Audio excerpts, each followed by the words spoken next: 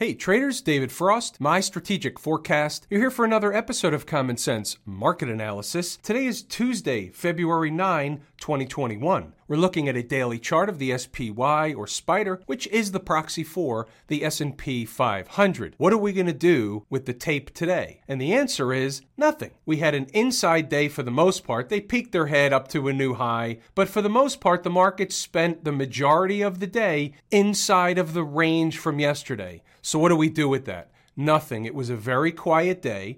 The volume was very, very light. Once again, it's on decreasing volume. We've seen decreasing volume since the market made a low all the way back here on the 29th of January. It's not that that's going to mean anything, but what that tells me is that there's no conviction, there's no institutional participation in a big way, buying or selling the market at present. We take the market, we take the information at face value. This is what we have. We don't want to create something that's not there. We don't want to install our biases in the market. We just take it at face value. And today, what's it doing? It's still grinding higher. That's it. Let's talk about home base. Where are they relative to home base? Well, as you can see, we're getting a little bit far from home base. Now, what happens each and every time we get a little bit too far from home base, and there's no exact measurement for how far is too far from home base,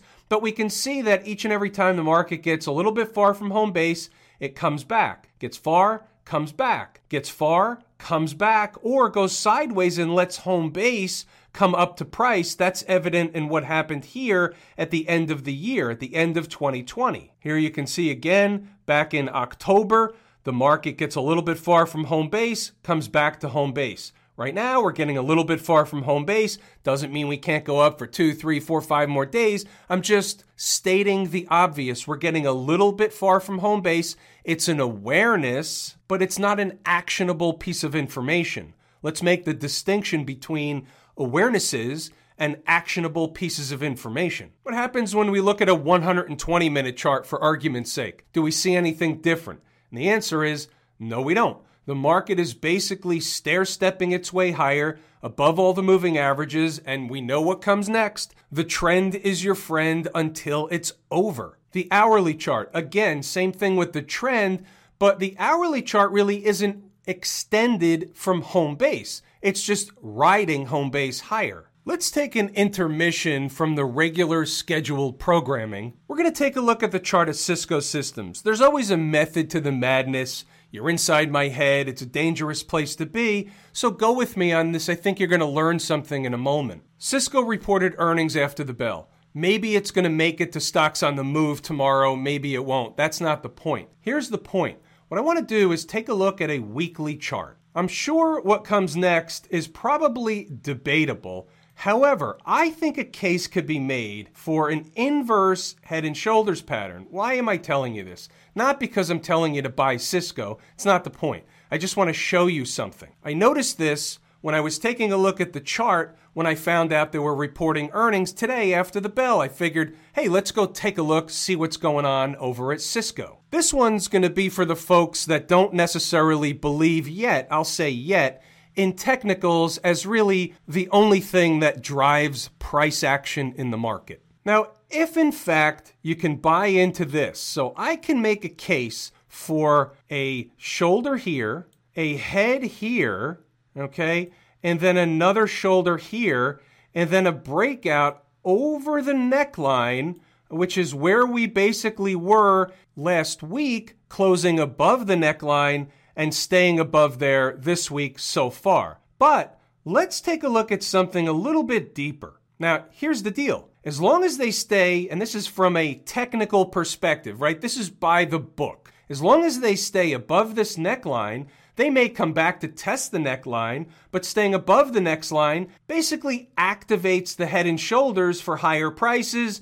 You can measure the move as taught in the course, Lazy E-mini Trader. But just from a bird's eye perspective, the move or the inverse head and shoulders, should it materialize, takes price up to about the highs over here, roughly 58, give or take. Now here's an hourly chart, and you can see where the close was today, comfortably above the neckline. This is the same neckline from before. And here's the activity with the after hours price action.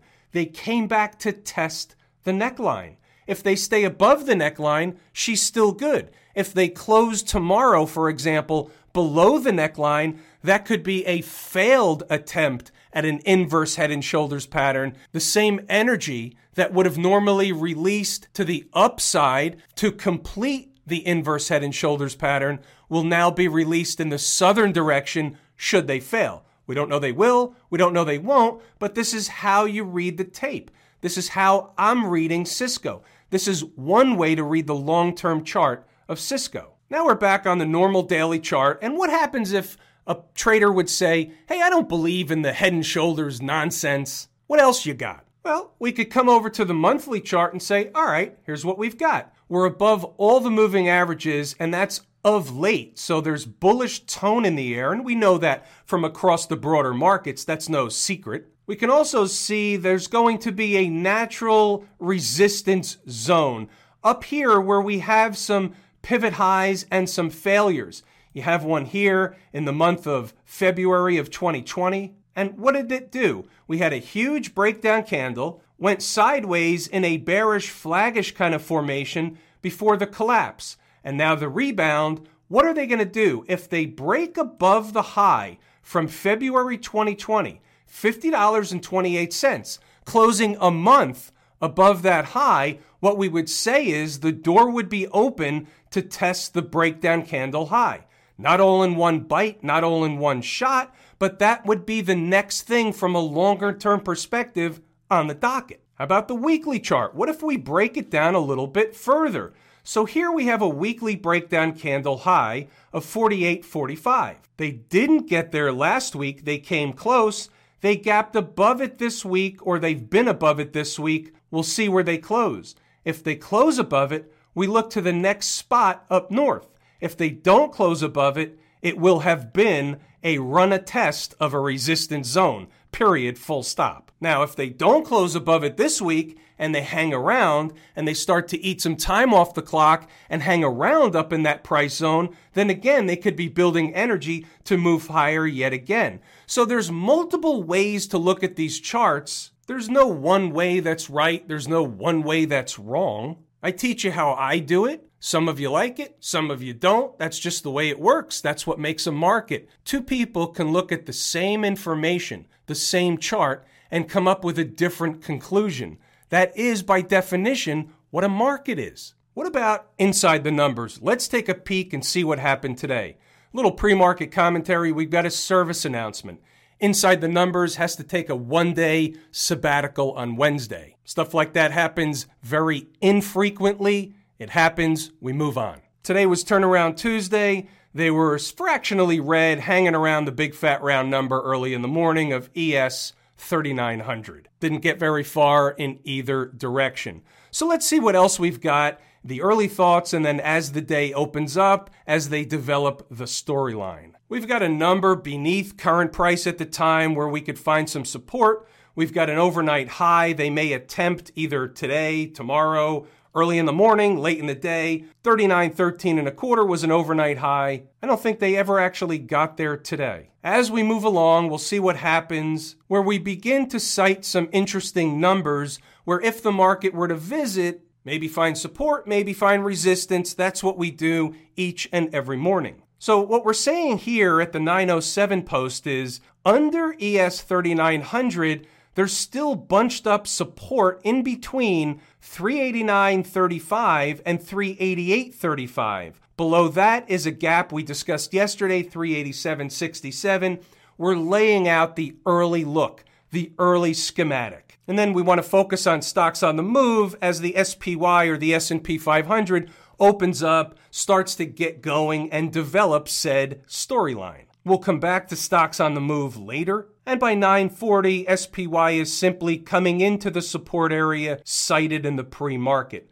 What were we citing? 389.35 to 388.35. You know the routine, right at the vertical is today's activity. 389.35 is the horizontal line. You can see in the third 5-minute candle of the day, they come into the support area, get out of there quickly, run some kind of a retest, not even getting there, and continue to float higher the rest of the day. The market wasn't moving a lot. It was a quiet day. The volume was very, very light. But the numbers are the numbers are the numbers. Are you interested in the numbers? Are you interested in having a tour guide for the market during the trading day? From this point forward, what I urge you to do is pause the video, read the notes. You'll learn something, but there wasn't a lot of additional activity by virtue of the fact that they went into a grinding, floating type of tape the remainder of the day. However, the market is the market. We have to take what the market gives us every single day. Why is that? Because A, we don't have a choice. We can't impose our will on the market. We wait for the market to provide opportunity. Rest assured, some days pretty soon, the market is going to provide a different flavor of opportunity. Remember, when it feels really, really wrong, it's generally right. When it feels really, really right, it's generally wrong.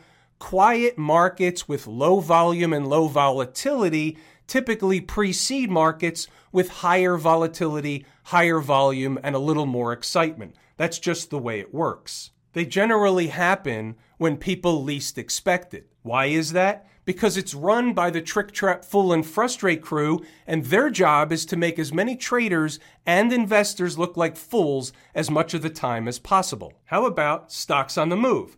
We had two stocks in play today. Take-Two, TTWO, and FIS. It says jump target in the right-hand column, but there were two numbers on the board. It jumped the first target, not the second one. We'll take a look at both charts. First, Take-Two Interactive, getting a buzz cut at the open, and as you can see, they never provided the rocket ride. They never really even provided officially the base hit. It was a no harm, no foul trade. They just went sideways in and around the number all day long. They never got to the second number, therefore they never came close to any kind of a stop out. They just hung around the first number all day long. So what's that telling us? It's telling us that wasn't the final destination. That's the likely story.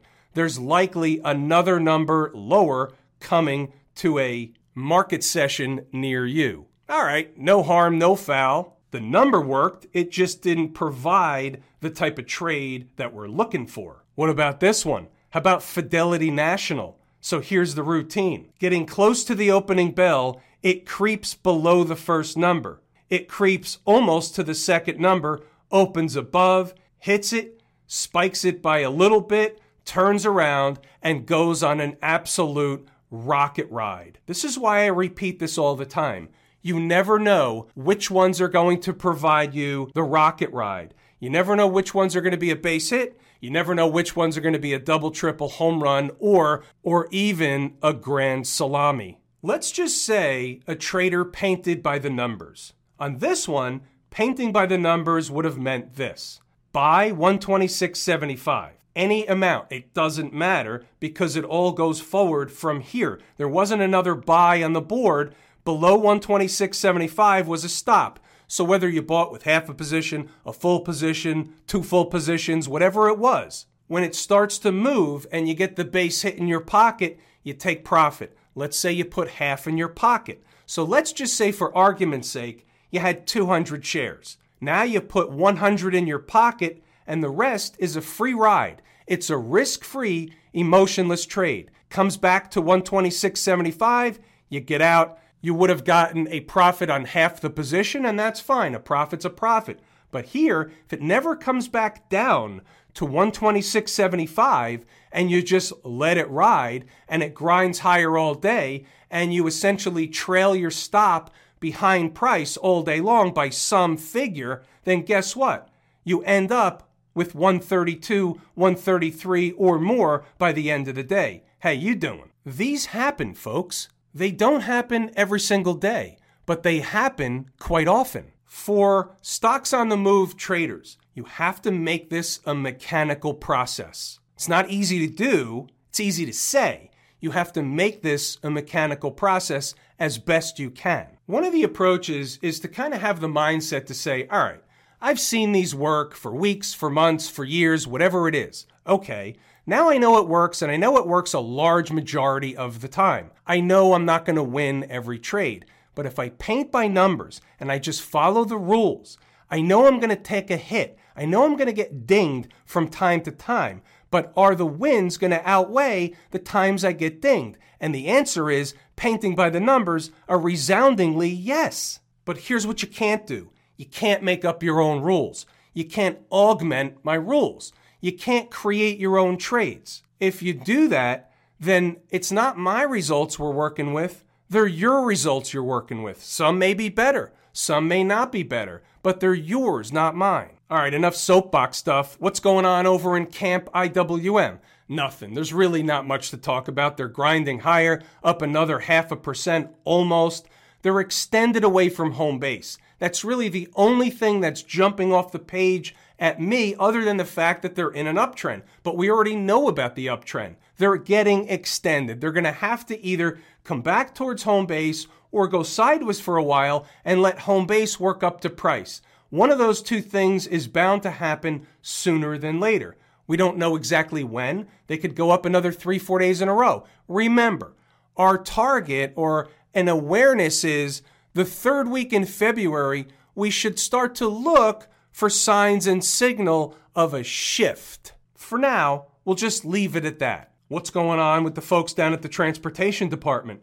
Yesterday we talked about a little over 13,000 is where they're likely headed, where they're likely going to get to. What was the high today? Less than 13,000, 12,993, spot 62. Does that mean anything? No. They're above all the moving averages, and guess what? Today, they closed above this breakdown candle high. So do we really have anything negative to say about the transports? No.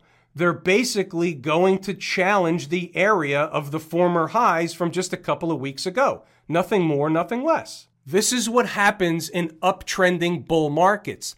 The trend is your friend. The trend is the dominant thing all the time until it starts to change. Starts to change short term, morphs into longer term, but that's how it works. What about the folks out in Silicon Valley? Anything going on out there? Up 20 cents? No, there's nothing to do with that. In fact, it wasn't even up 20 cents. It finished at 333.51 on close today. It's flat. There's nothing going on in the Qs. Same routine as all the other stuff. There's no point in trying to see something that's not there. Speaking of something that's not there, anything there in the XLF that wasn't there or was there yesterday? No, it's the same thing from yesterday. They ate some time off the clock, up 3 pennies. Anything to do with that information? No. Smashmouth. Anything to do with this information? The only thing that really jumps off the page at me with Smashmouth, there's two things. A, it was down today, so why was it down? Do we have to read into that? Well, down 1/3 of 1%, it's hard to read into that, but it was red, so it's of note, not necessarily a puzzle piece just yet,